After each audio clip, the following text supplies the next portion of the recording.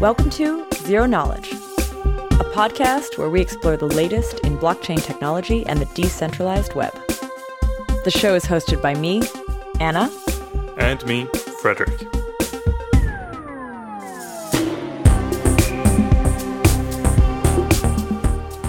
In this week's episode, Anna sits down with Joe and Aaron from Bison Trails. They're a validator infrastructure company. They talk about the latest proof-of-stake systems and what it means to be a validator in these systems.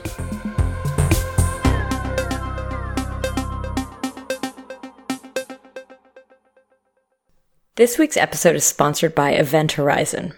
Event Horizon is going to be hosting an exciting specialized event in one of the coolest venues in Berlin on June 19th and 20th. I was there last year and it was a blast.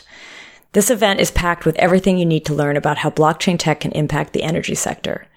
It features the people making this happen, both from the engineers building the Ethereum-based energy web chain and the energy sector innovators looking to bring this tech into their industry. The goal is to explore how blockchain can change the way we generate, trade, track, and store energy for the better. If this is the focus of your work, or a field of interest that you want to jump into, or if you're just looking for a really good blockchain event to go to in Berlin, you can use our special Zero Knowledge discount at eventhorizonsummit.com/zero knowledge. I'll add the link in our show notes. We are also giving away 2 free tickets, so just ping us on Twitter or in our Telegram channel with the hashtag EventHorizon2019 for your chance to win these. Cool. So now, here's our interview with Bison Trails. Hey guys. Hey. Hi. How you doing? Doing pretty good. Same here. I'm doing quite nice. All right. So I'm sitting here with the guys from Bison Trails. Today we're going to talk a little bit about like validators and POS systems. But why don't we start with a quick intro to who you guys are and how you got into the space. I'm Aaron Henshaw, and I'm the CTO and co-founder of Bison Trails. And I'm Joe Laluz. I'm the CEO and co-founder of Bison Trails. And Bison Trails is an infrastructure as a service company focused on block production, validation, infrastructure for participatory networks. So networks like, proof of stake networks like Cosmos and Tezos, Polkadot and Decred, and Decred's kind of hybrid, but sort of all networks like that. We work really closely with protocol teams and help them in the early days of spinning up and running their test nets and helping them transition into mainnets. And we work really closely with custodians, exchanges, digital asset holders, so token holders, enthusiasts, entrepreneurs that want to run their own validators or block production nodes on these networks. Are you providing software that is for proof of work systems, or are you only providing software for proof of stake systems? We currently do not and have no plans to provide mining software for proof of work. We do offer some infrastructure for proof of work networks, like Ethereum right now, for example, but we don't offer the mining side of it. We just offer the read-write nodes for things like layer 2s and dApps that need reliable infrastructure. And you do that on purpose. You actually have purposefully avoided that part of it. Yeah, the hash rates and the economics around proof of work do not allow for cloud infrastructure or software to really help you in any way, shape, or form. So you would just lose money, and it is like it would be a bad business. Proof of work miners are very specialized. They come from Bitmain mostly in China, and they're high efficiency, and they do just one thing. And there's no way to compete. And it sounds like philosophically it doesn't fit with what you want to do anyway. Yeah, it doesn't. I mean, when we started working on this, we kind of asked ourselves, like, where our backgrounds can align with the industry and where we can help the most. And we have a lot of distributed software experience and infrastructure experience. And so building software for proof of stake and other consensus algorithms that are non-proof of work make a lot more sense. Well, how did you get interested in blockchain? I think like a lot of the folks that we know in the blockchain space, we're just nerds. Like that's the best answer I could give. There's a bit of like a little bit more interesting backstory there. So Aaron and I went to engineering school together. We both studied economics together alongside engineering.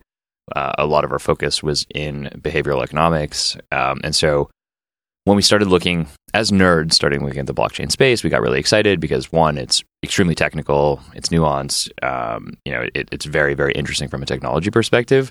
but also actually aligned with some of our interests around like game theory and behavioral economics and behavioral finance and psychology. And so as we started digging deeper and deeper into the space, we kind of fell in love with it. And folks use like the term, I fell down the rabbit hole, which I actually kind of, I don't really love it. But the truth is we kind of fell down the rabbit hole. That's so funny. So yeah, I definitely experienced a very similar thing kind of at the start of this podcast. I think around the time that we started doing this was around the time I was falling into it. Joe, we actually have a funny little backstory. It turns out, what we just realized this past week, we went to high school together. Indeed we did. Indeed we did. And we weren't in the same grade. No, we weren't. But we weren't that far apart. and we went to a tiny high school, a really tiny high school. In Montreal, Canada. Yeah, it was pretty wild. Actually, I think you're the first person that I've met honestly in my life that I didn't know prior, that like in the wild, that I've met that went to my high school. Same. And I think it's pretty funny that we ran into each other here. Yeah, it's unbelievable. Anyway. The best part about it was kind of like how you asked, it was like, where are you from? Montreal. Oh, where? What part of town? This part of town. Which school? And it got narrower and narrower, and we realized we're 2 grades apart. Yeah. Okay, so I hear a little bit about like how you guys got into the space. Actually, there's something else about what you just said that really resonates. This idea of like falling down the rabbit hole, but then also trying to remember like what's the skill set that I have? Like there's all these protocol level things being built, there's cryptographers, and those are not necessarily like fields of study that I had ever looked into before. But what did I have? What could I bring to the space? In my case, like I'd worked in sort of a more media informational background with my old company VideoPath, which was like interactive video for content, and now I make content. Yep. About this really exciting thing. With you guys, what it sounds like is you've made startups. Have you made startups? We have. Yeah. And you've made startups together. We have made startups together. I love the way I'm saying made startups. I actually really like it. I think we're rolling with it. Okay, good. I may continue to use that going forward too. Aaron and I have made startups together. We've made a few startups together. We've been making startups together for like 16 years, actually. Wow. This is, it depends how you count a startup, but this might be the 10th startup we're building together, or the 3rd. Depends at what point it's an idea and what point it's actually a startup. Cool. Yeah.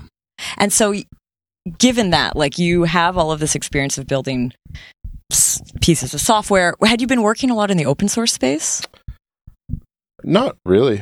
You were more closed source. Yeah, I mean, we worked in e-commerce, we worked in social media, we worked in online gaming. Like we did quite a bit of stuff. And the thing that was always the same is that we always built all the infrastructure and all the software that we stood up.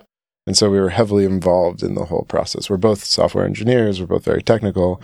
And yeah, like what you said, when we came into the space, we were like, we probably shouldn't be designing new consensus algorithms. Like that is not where our skill set lies.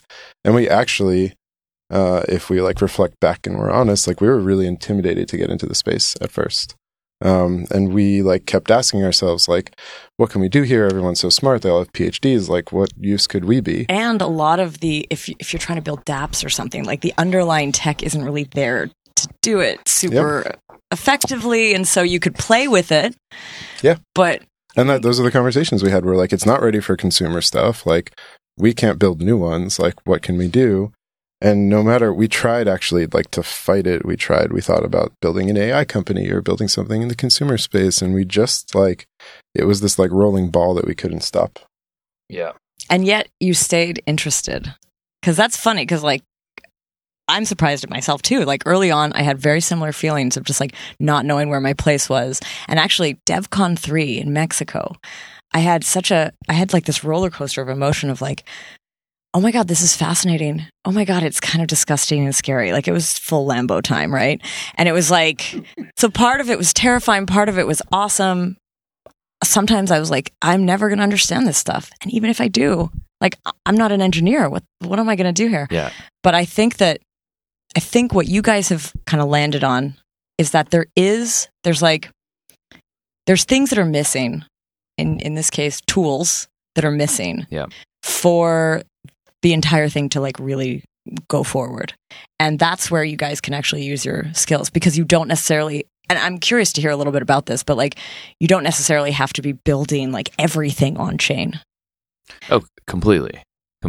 I also think like, this idea, and you touched upon it also, and Aaron touched on this, like, I think that blockchain, folks that are in the blockchain space and in the crypto space, there's a ton of folks that like feel this sense of like imposter syndrome in the space, right? Because like, there isn't that many amazing cryptographers. There are some, but because it's such a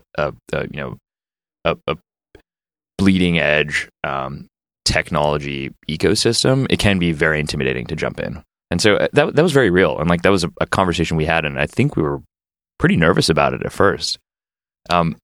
But the one thread that has kind of gone through almost every company or every project even that we've worked on, we've always taken on pretty serious technical challenges and tried to make it easier to engage with a specific challenge. And so I don't really want to get into like the backgrounds of like previous companies or previous projects we've built, but that's actually a thread that has been pretty common as a theme amongst like the companies that we've built and the projects we've worked on. It's always like, whoa, this is super hard. We need to make it way easier for people to do this. And those people could be developers, they could be consumers. That's taken form in different ways as in different companies, but that has been kind of a theme that we've seen. And so blockchain was kind of ripe for that. And you kind of talked about it. You're like, you could play with it. It's not really ready for prime time, but there was so much missing in between the protocols and the blockchains that were being built and the folks that really wanted to use them. So, these folks were excited. Like, we were excited to build on blockchains, and then we were like, wow, it's a real pain in the ass to build on the blockchain. So we've talked before about like tooling, but I think usually we talk about tooling in the sense of like tooling for protocol level development or building dApps. But what you guys are building, is it interacting directly with a lot of blockchains, or are you actually like building something that sits just outside it? We are building something that sits outside of the blockchains that create stuff that interacts directly with the blockchains. So like, did you have to become proficient in smart contract writing? I would say smart contracts are something that like we have not had to become particular proficient in, but understanding consensus, economic rewards, like participatory schemes, network topologies, peer-to-peer protocols, like everything on the infrastructure side, everything that makes them tick, we have had to become subject matter experts in. The smart contract side, there are interesting product features that we can build with smart contracts, we think, as we go down the line, but it's not something that we've actually had to spend too much time on yet. Cool. I want to kind of set the scene for what you're working on. And so we kind of defined it a little bit before, but you're focused mainly on, at this point, as far as I understand, like providing tools for validators. But let's take a quick step back for our listeners. Like, what is a validator? And maybe also explain proof of stake. Cool. So what is a validator? So I guess if we back up all the way, we can start with like proof of work, which is the way that Bitcoin incentivizes infrastructure. And basically people create blocks and then they push them to the blockchain and they get paid if they're the ones who create that block. And so everybody is racing to try to get a block, and that's why everybody tries to do it, because they make a lot of money. But there's inherent problems with that around alignment, around speed. There's a lot of trade-offs. And so proof of stake has emerged. So proof of stake really helps with speed, and there's trade-offs around security. But the hope is that it brings the adoption that people are looking for, because like, for example, we saw with CryptoKitties and Ethereum, like the whole thing just fell over because it couldn't handle it. And so when is there going to be that mass adoption moment if the blockchains can't handle the adoption? And so proof of stake has emerged. And what proof of stake is it's a new way to incentivize infrastructure for blockchains. And instead of proof of work, where you have all these miners simultaneously trying to solve a hash function, you have people that are elected, and there's like many, many different schemes, but basically based on the amount of money that they put up, they are promising that they will behave rationally. And as long as they behave within the parameters of the network and are good actors, they will get paid for being a good actor, for proposing blocks, for signing blocks, for voting on them. And that is how the network is secured. So every block still pays a reward, just like in proof of work. And the actor you talk about is a validator. Yes, and that actor is a validator. Yeah, so that was back to the original question. The actor is a validator. And so proof of stake networks are built on the backbone of validators. And there are, in some schemes, 21, and in some schemes there's hundreds. In some schemes there's hopes to be thousands or tens of thousands. Cosmos is one of the ones that has recently launched, and they have 100 validators on their main Cosmos hub chain. And that actually has the opportunity to have like hundreds or thousands of chains that all have different sets of validators. They could have anything from a single validator to a few hundred. And then you have stuff like Polkadot. They have a different scheme where they want to have 10,000 validators, and then there's elections within each round to choose like subsets of those within different chains. Algorand is one that has a similar scheme to that. So before we go too deep into the exact protocols, say I want to be a validator. What do I have to start? I kind of have to have tokens, don't I? Proof of stake, in the very literal sense, is like you are staking your value in the network. And so it's hard to generalize around proof of stake because there are very different schemes and sort of economic models and consensus mechanisms within proof of stake networks. But for the most part, the idea is like you put up money in some way, shape, or form, some form of value, and you will be either rewarded or punished for being a good actor or a bad actor in that network. And the idea to be a validator is you are one of those actors. So you are the person or entity that is producing a block and adding a block to the blockchain, or in some cases signing a block or endorsing a block, or the sort of the other activities that involve securing the blockchain network. But you have to essentially put up value to be able to do that. So there's kind of two pieces there. It's like, one, you have to have some kind of value in the network you're working on. And two, you have to have a good understanding of what that actually means to produce a block. And you have to have a good understanding of what it means to be a good actor. And you have to do that well. You need good infrastructure. You have to be able to spin up and run validation infrastructure. And so that means running versions of the blockchains that you're supporting in different roles, doing it effectively, doing it in a way that doesn't go down, doing it securely where you're protecting the keys and the tokens that you own as well as other people that you're working with and representing. So what we've defined right now is just like validators, that there's three parts, or three, you kind of have said there's three things that you need for a validator. Those three things were entirely made up on the spot. We do not have a list of three things you need to be a validator on like the wall anywhere. But what I got from that was something like, you need to have some token, you need to have some sense of what's going on, and you need to be able to like maintain some sort of infrastructure. And I do know that like most systems have something called rewards. I don't know if they call them block rewards or some sort of reward, validator reward. And then they have something called slashing. So let's define what those two things are as well. Yeah, for sure. So I would say the vast majority of networks, especially public networks, have block rewards. And block rewards are the thing that a validator receives for being involved in the creation of a block. And that can mean that they get paid more for creating a block as opposed to like verifying a block. Sometimes it's all the same. Sometimes they just get money to show up and be part of the experience, whether or not they have anything to do with it.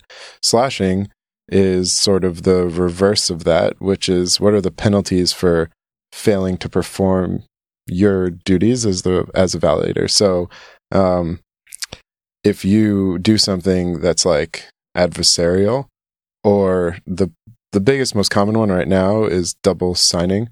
So it can actually be done just as a mistake, which is why you have to be pretty competent to be able to set these things up. If you sign 2 blocks and submit them, the same block twice, and you submit it to the blockchain, like you will get slashed significantly in certain blockchains. And there's some people that are trying to work on things that will like reduce those, and not to go too far down the hole. But yeah, that's the definition. So slashing is the punishment. Slashing is the punishment, and it is the disincentive for behaving poorly, and it's the way that you ensure people, that you try to ensure people spend a lot of time building strong infrastructure that protects against that. Yeah, and I think a lot of the sort of the reasoning behind why slashing or disincentives exist is because of the negative effects they can have on future block production. It can slow down a network to a halt pretty badly if blocks are double signed, and so that's why a lot of times, I mean, slashing is a pretty hot topic in the ecosystem as a whole. Some networks do it, some networks don't. So is block rewards. Yeah, and so. But I think, like, to your point here, those are the two things that that make up like the reasons why you would need to set up really robust infrastructure on a network as a validator, and why being a validator is actually hard. Right? One is the incentives, and two is the disincentives. Okay, and then I know that there's one other part to the sort of validation scheme, and that is like the delegation. So, say I own some tokens, but I don't have the time or capacity to set up one of these sort of like true validator nodes, or the infrastructure, or I have bad internet connection or something like that. I can delegate. Yeah. So delegation is the idea of basically choosing someone else to represent you as a block signer on a network. And so if I believe Aaron is really good at his job and being a validator, and I have some value in a network, and I want to participate in the network, I can say, Aaron, I would like you to take my tokens and essentially produce blocks on my behalf. And not all networks have that set up, but it is a good way to enable participation for folks that don't have the technical ability to do it themselves. Okay, and so this is where. So that's sort of where I'm curious about what you guys are doing. So you, as I understand it, you've created tools to help validators validate. Have you also helped create tools to help delegates delegate? I don't think they're called delegates. Token holders delegate? Are they delegators? Maybe they're delegators. That's actually a really good question. Tools to help validators validate often encompass some tools to help delegators delegate.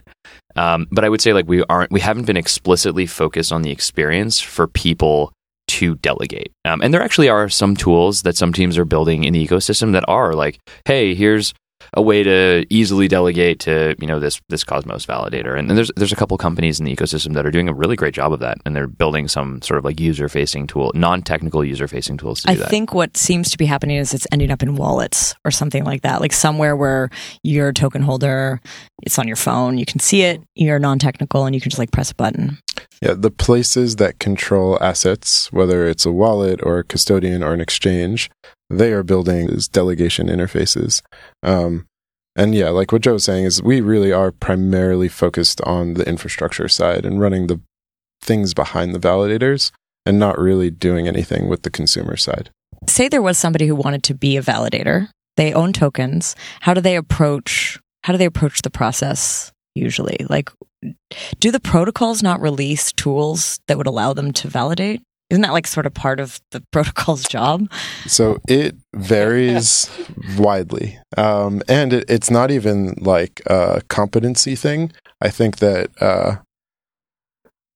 their intent varies widely. Like some protocols believe that it should be hard, and some protocols believe that it should be easy to be a validator. And so based on the opinions of the teams, you can see significantly different tooling to help validators spin up infrastructure. And so the normal process for becoming a validator is like, I'm technically proficient, I'm interested in this blockchain or blockchains in general, and I have a little bit of the token.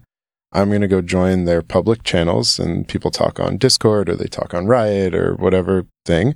And you just go in and say like, where's the documentation? And then you follow it and you spin up a node. But who decided that it's like the protocol's job to make sure that validators can validate? I think one of the things we're seeing is like a variance in opinions on how easy it should be, how hard it should be, how technical it should be. And I think our approach, at least the way we've seen it, and we come from a place of like trying to build on a bunch of different networks. Like that's how the genesis of this company started. Like our company started because we were just trying to build, and we're like, damn, this is hard. And we've been engineers for 15 years, for longer, whatever, professional engineers for 15 years. This is tough. And so like, I kind of always ask, like, it's not surprising that protocol teams aren't putting a ton of emphasis on the tooling around like making it easier to validate. And sometimes that's opinion, right? Sometimes it's a protocol team is like, you know what, we want it to be hard. We want folks that are technically proficient to be able to do this. So like there should be barriers to entry. And then sometimes they just don't have the time or the team, and like they have so many things going on and they're working on really, really hard problems. That it really becomes this question of like, how far up the stack should a protocol team be building? And like, where does that sacrifice their promise to decentralization? If a protocol team controls the protocol software and the stack all the way up to the infrastructure, then you have to ask, like, is it centralized or decentralized? Another question there is like, if a protocol makes the validator software so difficult and they themselves know it super well, do they not just put themselves and everyone who works very closely to them in a very strong advantage? And that's what has happened. If you look at like a lot of the top Cosmos validators, and like, not to say this in a negative way, like they are a great team, they've done a great thing, but a lot of them are current or ex Cosmos or Tendermint employees, and those people had a tremendous leg up on understanding the software, how to build it, and that's why they're at the top of the stake leaderboards. I would just add to that, and like, to be entirely fair to the ecosystem, that holds true for almost every single proof of stake protocol that we work with and that we've seen. It's very rarely not the case. At least like there are some validator teams that in somehow, shape, or form were connected to the protocol team early on. Like that, I can't think of one that doesn't have that. And I guess that sort of makes sense. It's like when you found when there were small companies, social media companies, a lot of the employees were the first users of them. Like the people who have 3-digit Twitter handles were mostly employees. I don't know if that's really true, but like, you do get some benefits from being close to these early on. And that's especially in like the protocol world, especially in the fact that like these aren't VC backed. They're not going to have equity that you're going to earn. Your tokens will have value potentially. But the other benefit for like working on these projects for maybe crappy pay early on, depending on how good the ICO went, I guess, is that you have access early. Yeah. And, I would also like to just say one thing, which is like, it's very easy to look at the things that are happening now and be like, oh, this is why this isn't as good as it could be. But if you like look backwards and look at proof of work, and how far we've come, even like having 5 people from Cosmos become separate validators and having another 10 non-Cosmos people run 10 other validators that are pretty big, is way more decentralized than having 1 or 2 companies make every single ASIC miner and having 5 mining pools make up 95% of the hash power. But I mean, it didn't start that way, right? Like that was a process that got to that point. And I think that's actually something I'm curious about, what you guys think. Like, what is the validator community like right now? Do you think that they could become consolidated? I mean, well. Predict the future for me, will ya? I mean, we have opinions on these things. I mean, given the position that we're in, we definitely have opinions on these things. I think there's 2 things that are super important in that question. One, it is so early in any of these networks' lives, right? If you're thinking about like, any kind of protocol that we currently use on like internet, old internet, Web 2, whatever, those protocols are old. They've been around for a long time. So like, I can't even imagine what like, HTTP was in year 1. I don't know. And I might have been around though. No, I'm just kidding. Apparently me too. Yeah. Since we've already revealed our proximity and age. Yeah. Ooh, sorry. Yeah. So it's really, really early. So I think like the ecosystems are mostly enthusiasts. I think the validator communities right now are very good intended, very good-willed folks that are either, like we said, close to a protocol team and really excited about what's going on. But I also think that there is kind of like behind the scenes movement for some of these larger digital asset holders to enter into the validator game. And I think we're seeing that now. I don't think that's like something we'll see in 6 years. I think it's something we'll see in like 6 to 12 months. And we're seeing more and more of that.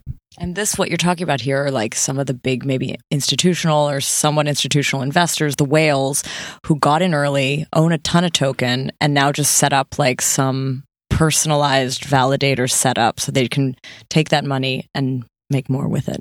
Yeah. And I think, Polychain is doing it on Cosmos. They're like the top validator if you include all of their validators.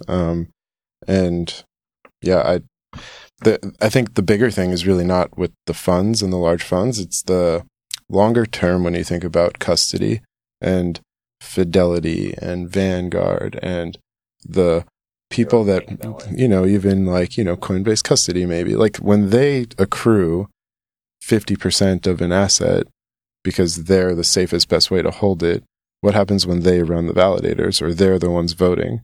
And that's like a question that I don't have an answer for, but so there's like an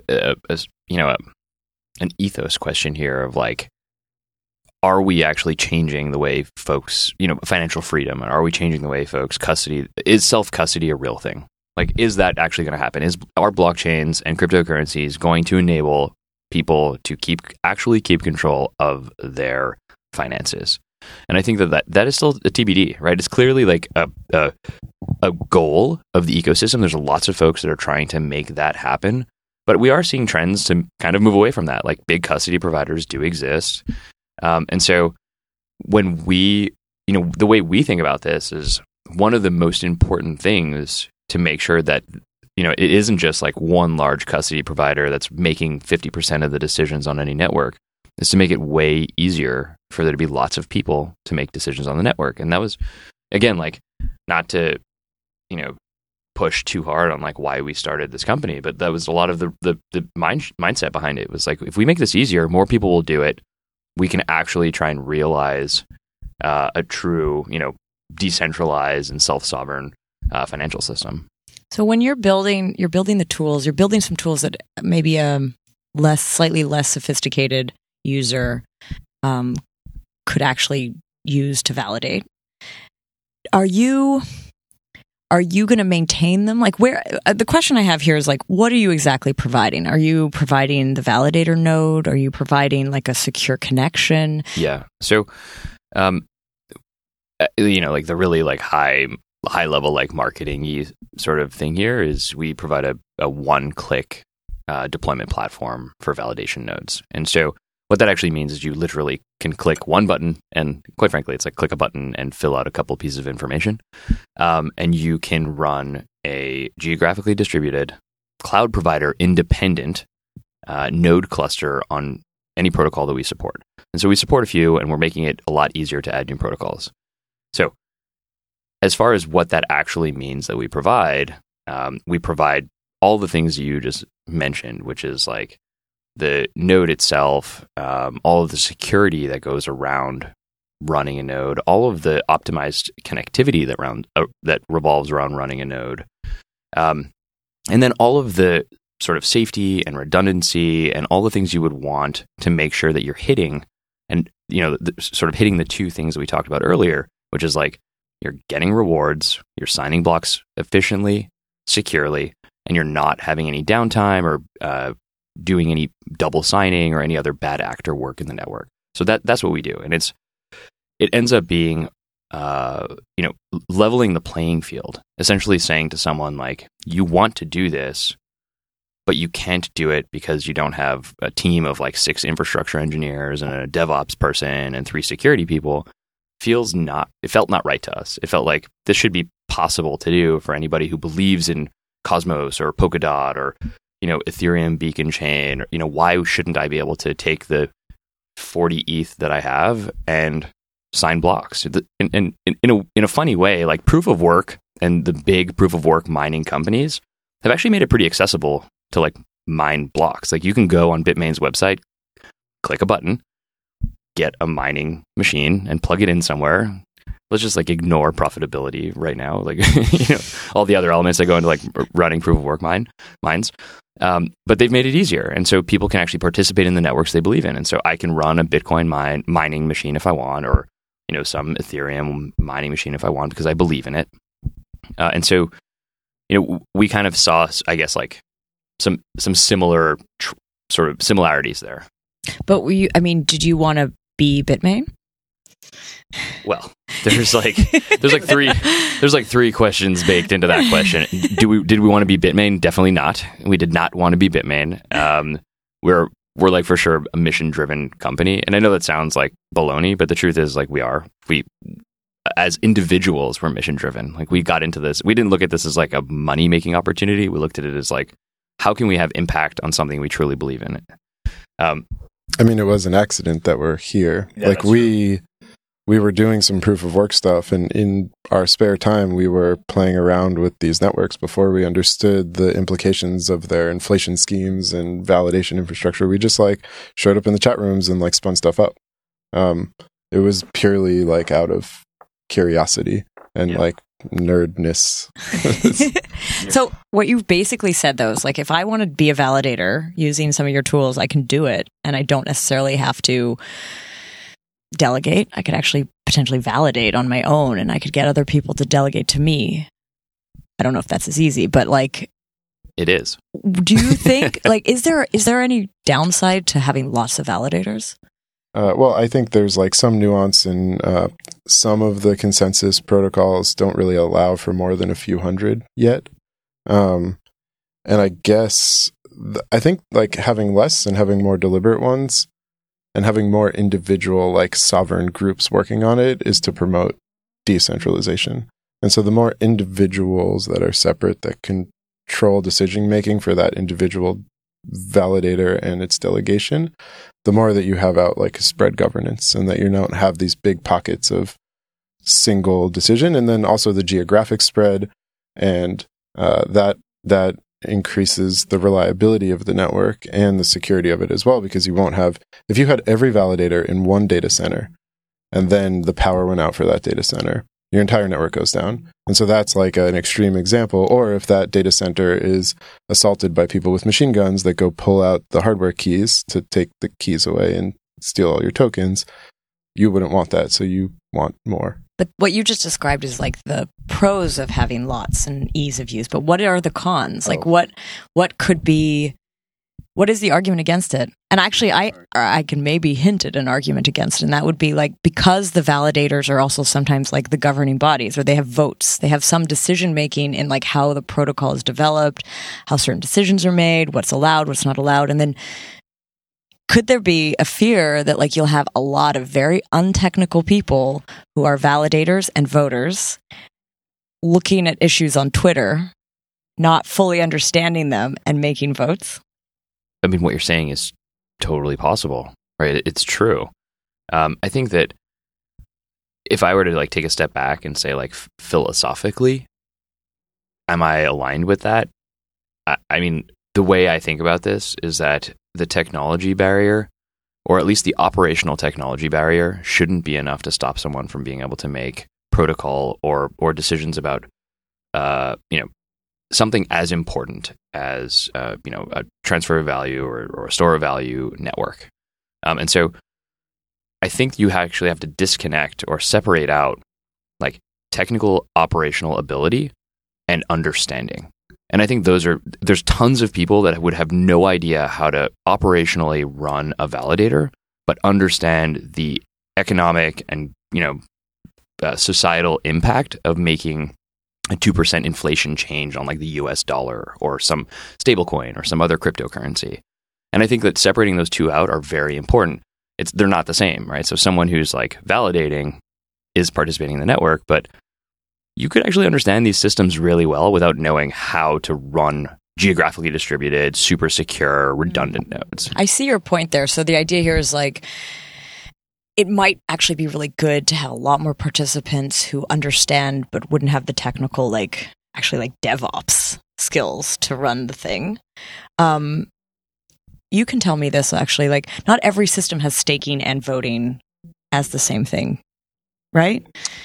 Yeah, that's right. So like there's different schemes for that as well. What are you seeing, like, maybe give me some examples where governance and like voting rights are tied to staking? I mean, like where you can't vote yourself? No, where like your stake is your vote.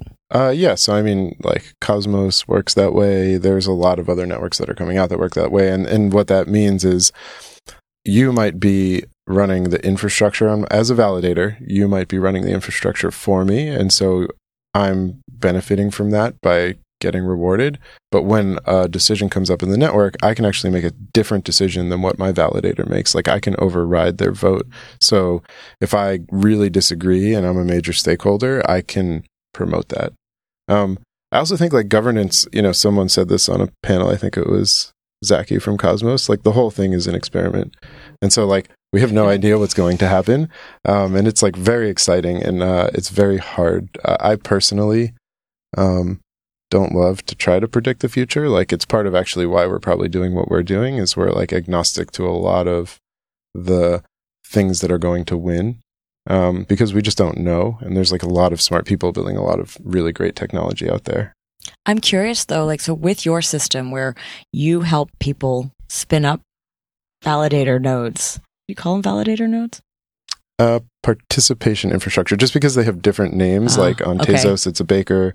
Okay. On Cosmos, it's a validator. On LivePeer, it's a transcoder or an orchestrator.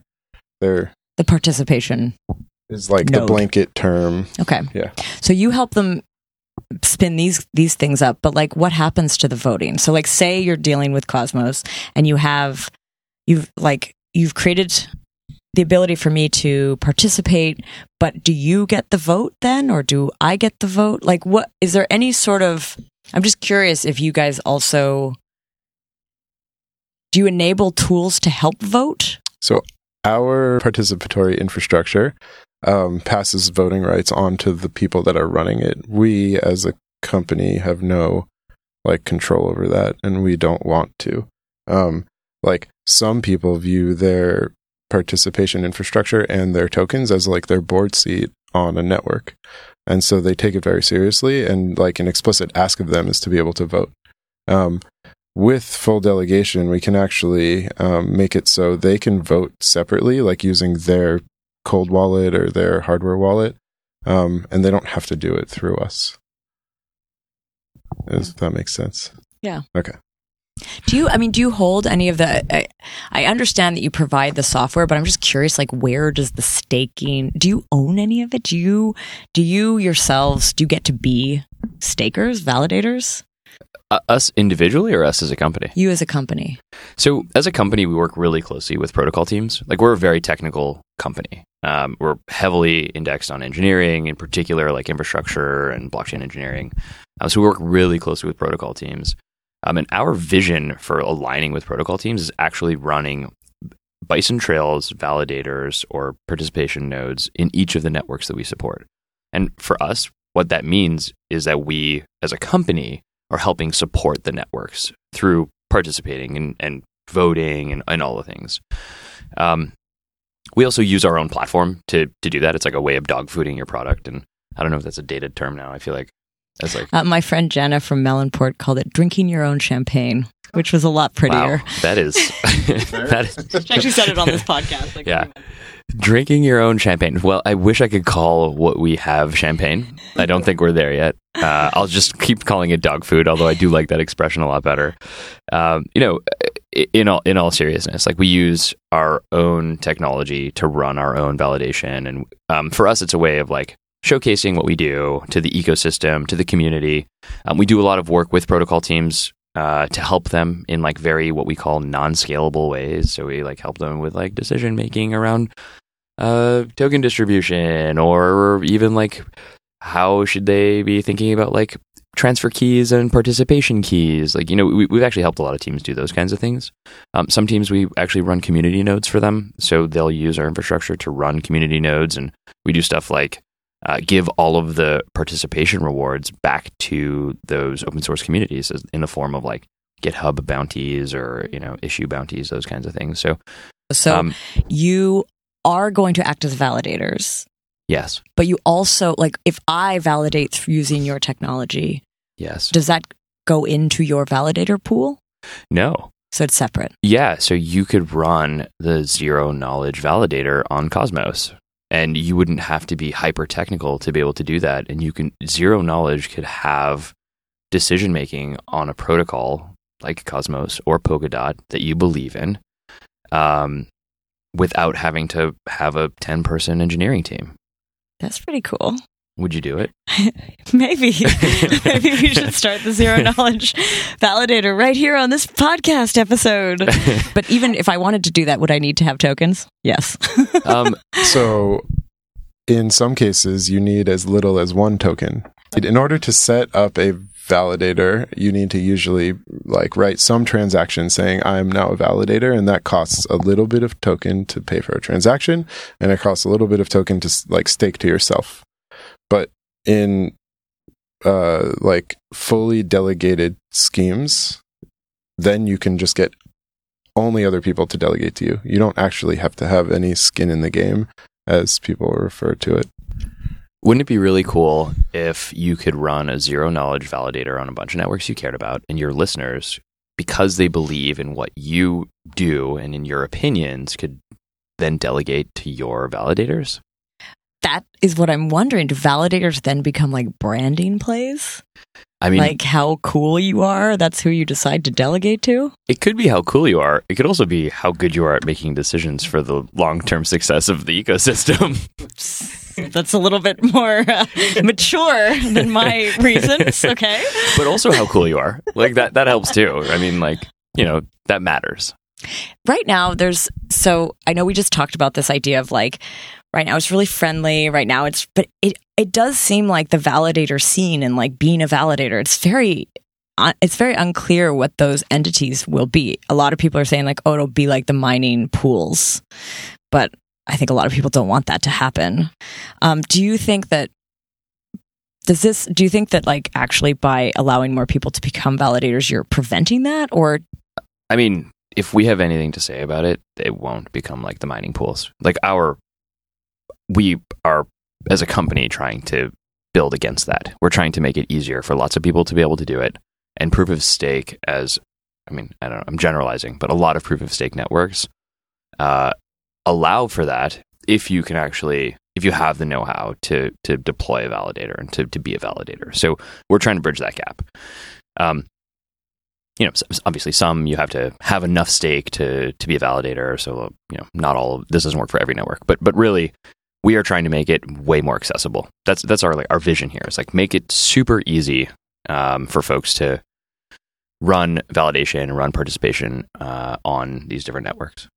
So one of the things that I think has been brought up as a slightly, I don't know if it's controversial, but something that's not clear about the validators' behavior is, even though I think we see a lot of altruism or teams, validators who are super positive, they have people who've delegated stake to them in order to stake it. And really they're looking for return. The incentives are make me money. And if the validators can take up more share, they are incentivized to do that. And so it almost sounds like there's forces working against each other. There's yes, there's the health of the entire network, but the day-to-day motivations are more take as much stake as possible. And also eventually, maybe not now, but eventually could be also screw over my competitors. So it's almost how can a validator actually be incentivized to act ethically in that scenario? I think if they're long-term players, they are inherently incentivized to act ethically. In proof of stake, there's these jump points where if you control 33% of the network, and you would then be able to halt the network. And if you control 67%, you can do all sorts of terrible things. But 33% being the first barrier, if any validator started to approach that in a significant fashion, it wouldn't just be bad for the other people on that network. It would be bad for them and all of the assets that they hold. It risks putting that entire network and all of the value that it's created at risk. So while staking does bring 5% or 7% rewards, that's significantly less than 100% of all of the value that you currently hold in that asset. And so I think the network would self-correct in a way where you would see people move off of. And I think that there's like research and discussion going on in a few different validation forums around this, where disincentivizing like stake being accumulated too much behind one validator or in one region by more penalties for a ton of stake going offline at the same time. So are you also with the 33%? Is that Cosmos specific? Is that all? It's Byzantine fault tolerant. So it's more general than that. Yeah, it's a great pun. It's more general than that. Accidental. BFT puns. But I think like I think there's that game theory again, and like there's that behavioral economics again, like coming into play, right? Like we're very passionate about this, but these are all experiments. Like quite frankly, like a lot of these networks are still experiments, and so what we at least will have found, and I think we'll continue to see this, is that there is no perfect system, and no matter what on-chain governance rules we make or changes we make to the protocol, humans will find ways to game the system.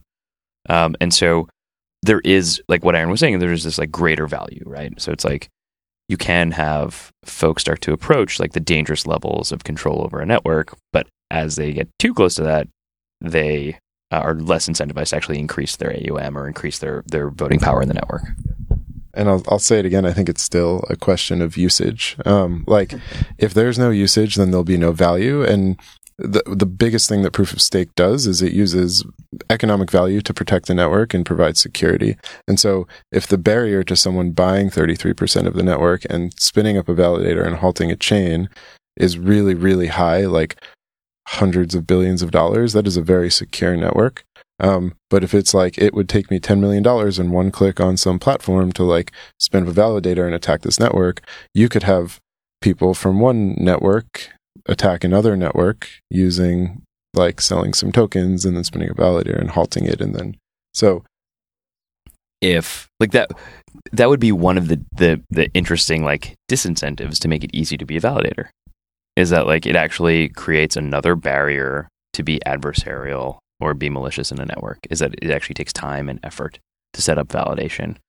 So like, let's just say a large investor really was a huge, investor in Ethereum and really hated, I don't know, Cosmos. I'm not picking on anyone specifically. These are random examples. Like, couldn't they then go and use like a one-click platform and put a ton of money behind a validator and act maliciously? Yes, but if the network was used a ton and there's demand for the tokens and there's a ton of value behind it, they wouldn't be able to, because it's too expensive. And I think that's what proof of stake really is. And there's also unbonding periods, and there's other like things that are built in to prevent like very quick switching of stake and movement.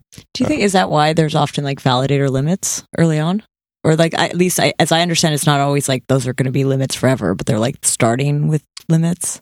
I guess I don't know the answer to that, if I'm being honest. I think that part of the answer is definitely around consensus and effectiveness. Like, I think the Tendermint stuff isn't necessarily proven past a few hundred validators. And so starting with 100 is super safe because they know that the latency will work. Like the group of validators can come to a decision within 6 seconds and post a new block.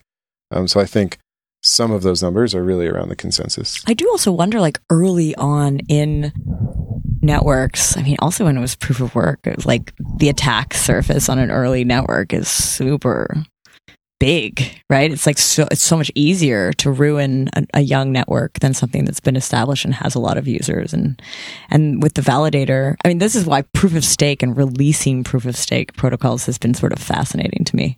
Like the test nets and like the way that you have to imagine like rolling them out at first.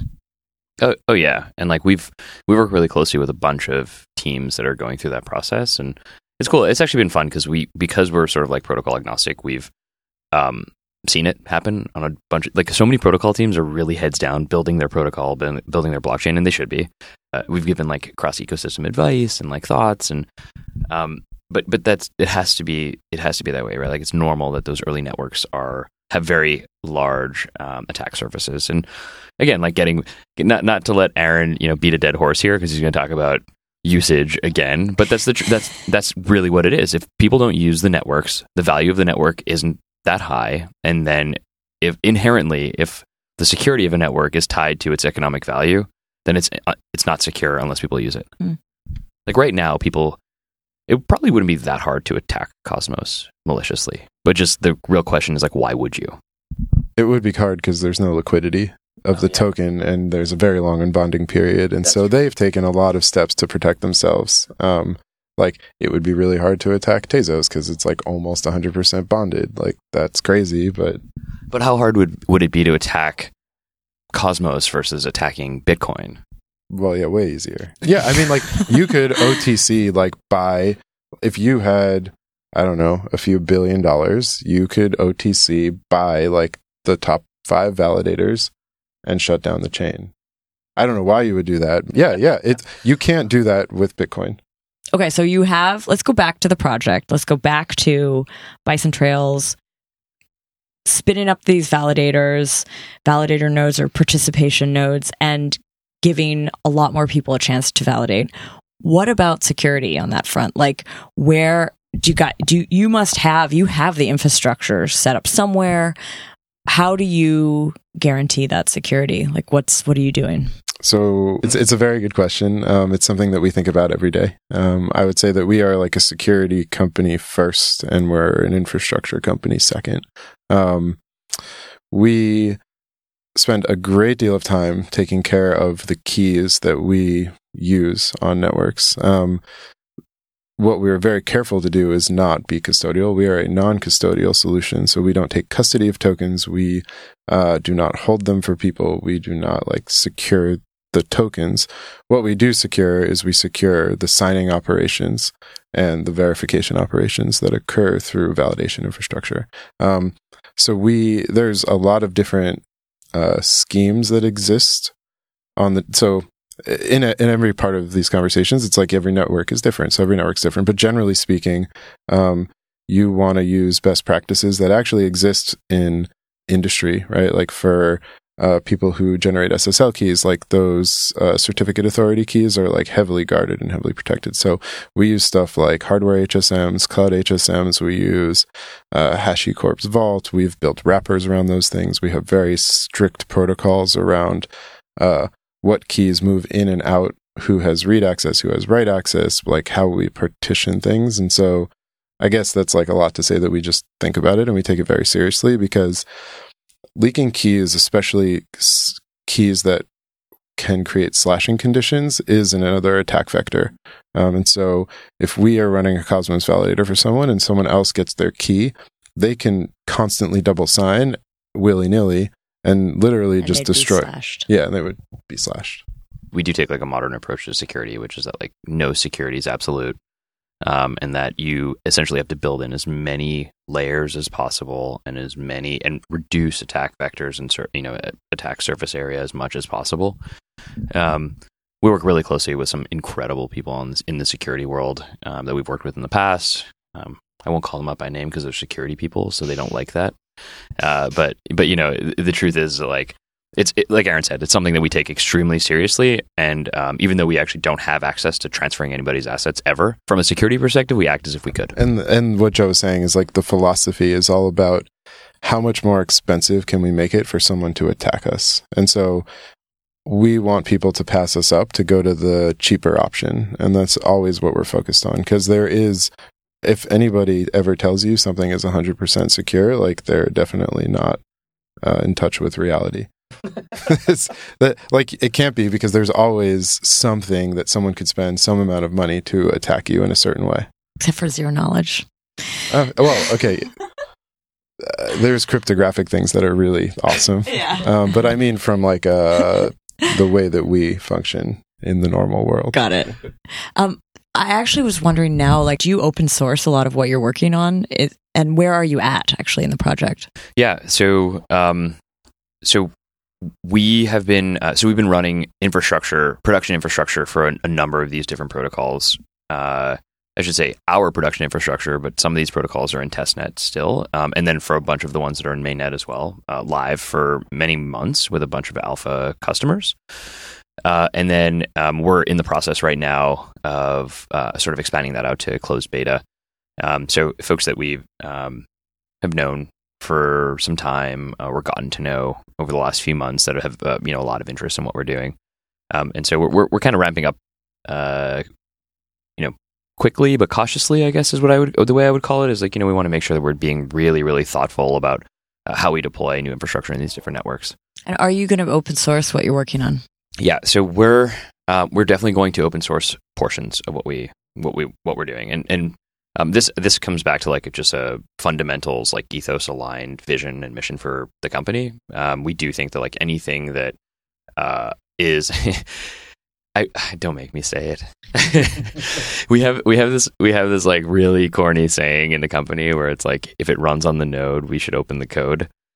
It's like so corny, but the idea is that quite frankly, that if we're essentially running something on your behalf in any way, shape, or form, it should be auditable. You should be able to see it. You should know what is actually running, and so. We think we've built some really interesting intellectual property as a company, because we're not a foundation or a nonprofit. We are a for-profit company, but we also think that we should open source a whole bunch of what we're doing. And so we haven't open sourced anything. We're still working on the strategy there. We're getting there. We've open sourced a couple of like small libraries and some scripts we've written. We're getting there. Cool. Are you also doing, like, would you need to do audits as well? Like, is that part of yours? Like, are you getting checked? Are you? Yeah, we have to undergo security audits especially for certain customers. We do regular pen testing with some companies in Europe, and yeah, we have to hold ourselves to a pretty like high standard of security, and so that requires auditing and regular penetration testing. Cool. What's the next steps for you guys? I mean, the next steps for us are just to like humbly support the ecosystem. Like there isn't like a real true like next step like vision for us. It's like we're continuously adding new protocols to the platform. So we're working like adding new teams that we work with really closely. We're adding new customers as well. So folks that want to run validation. And so those two things take a tremendous amount of work. We still truly believe that it's very early in this ecosystem. And so we're trying to like stay humble, stay focused, build an incredible technology platform, and build a really great product. And honestly, like build a cool team and have fun doing it too. Like those are things that like we actually care about. So. Cool. All right. Well, thanks so much for being on the podcast. Thank you so much for having us. Really serendipitous to find out that we went to the same high school. Yeah. Yeah. Same here. Thank you very much. This has been great. Very cool. And to our listeners, thanks for listening.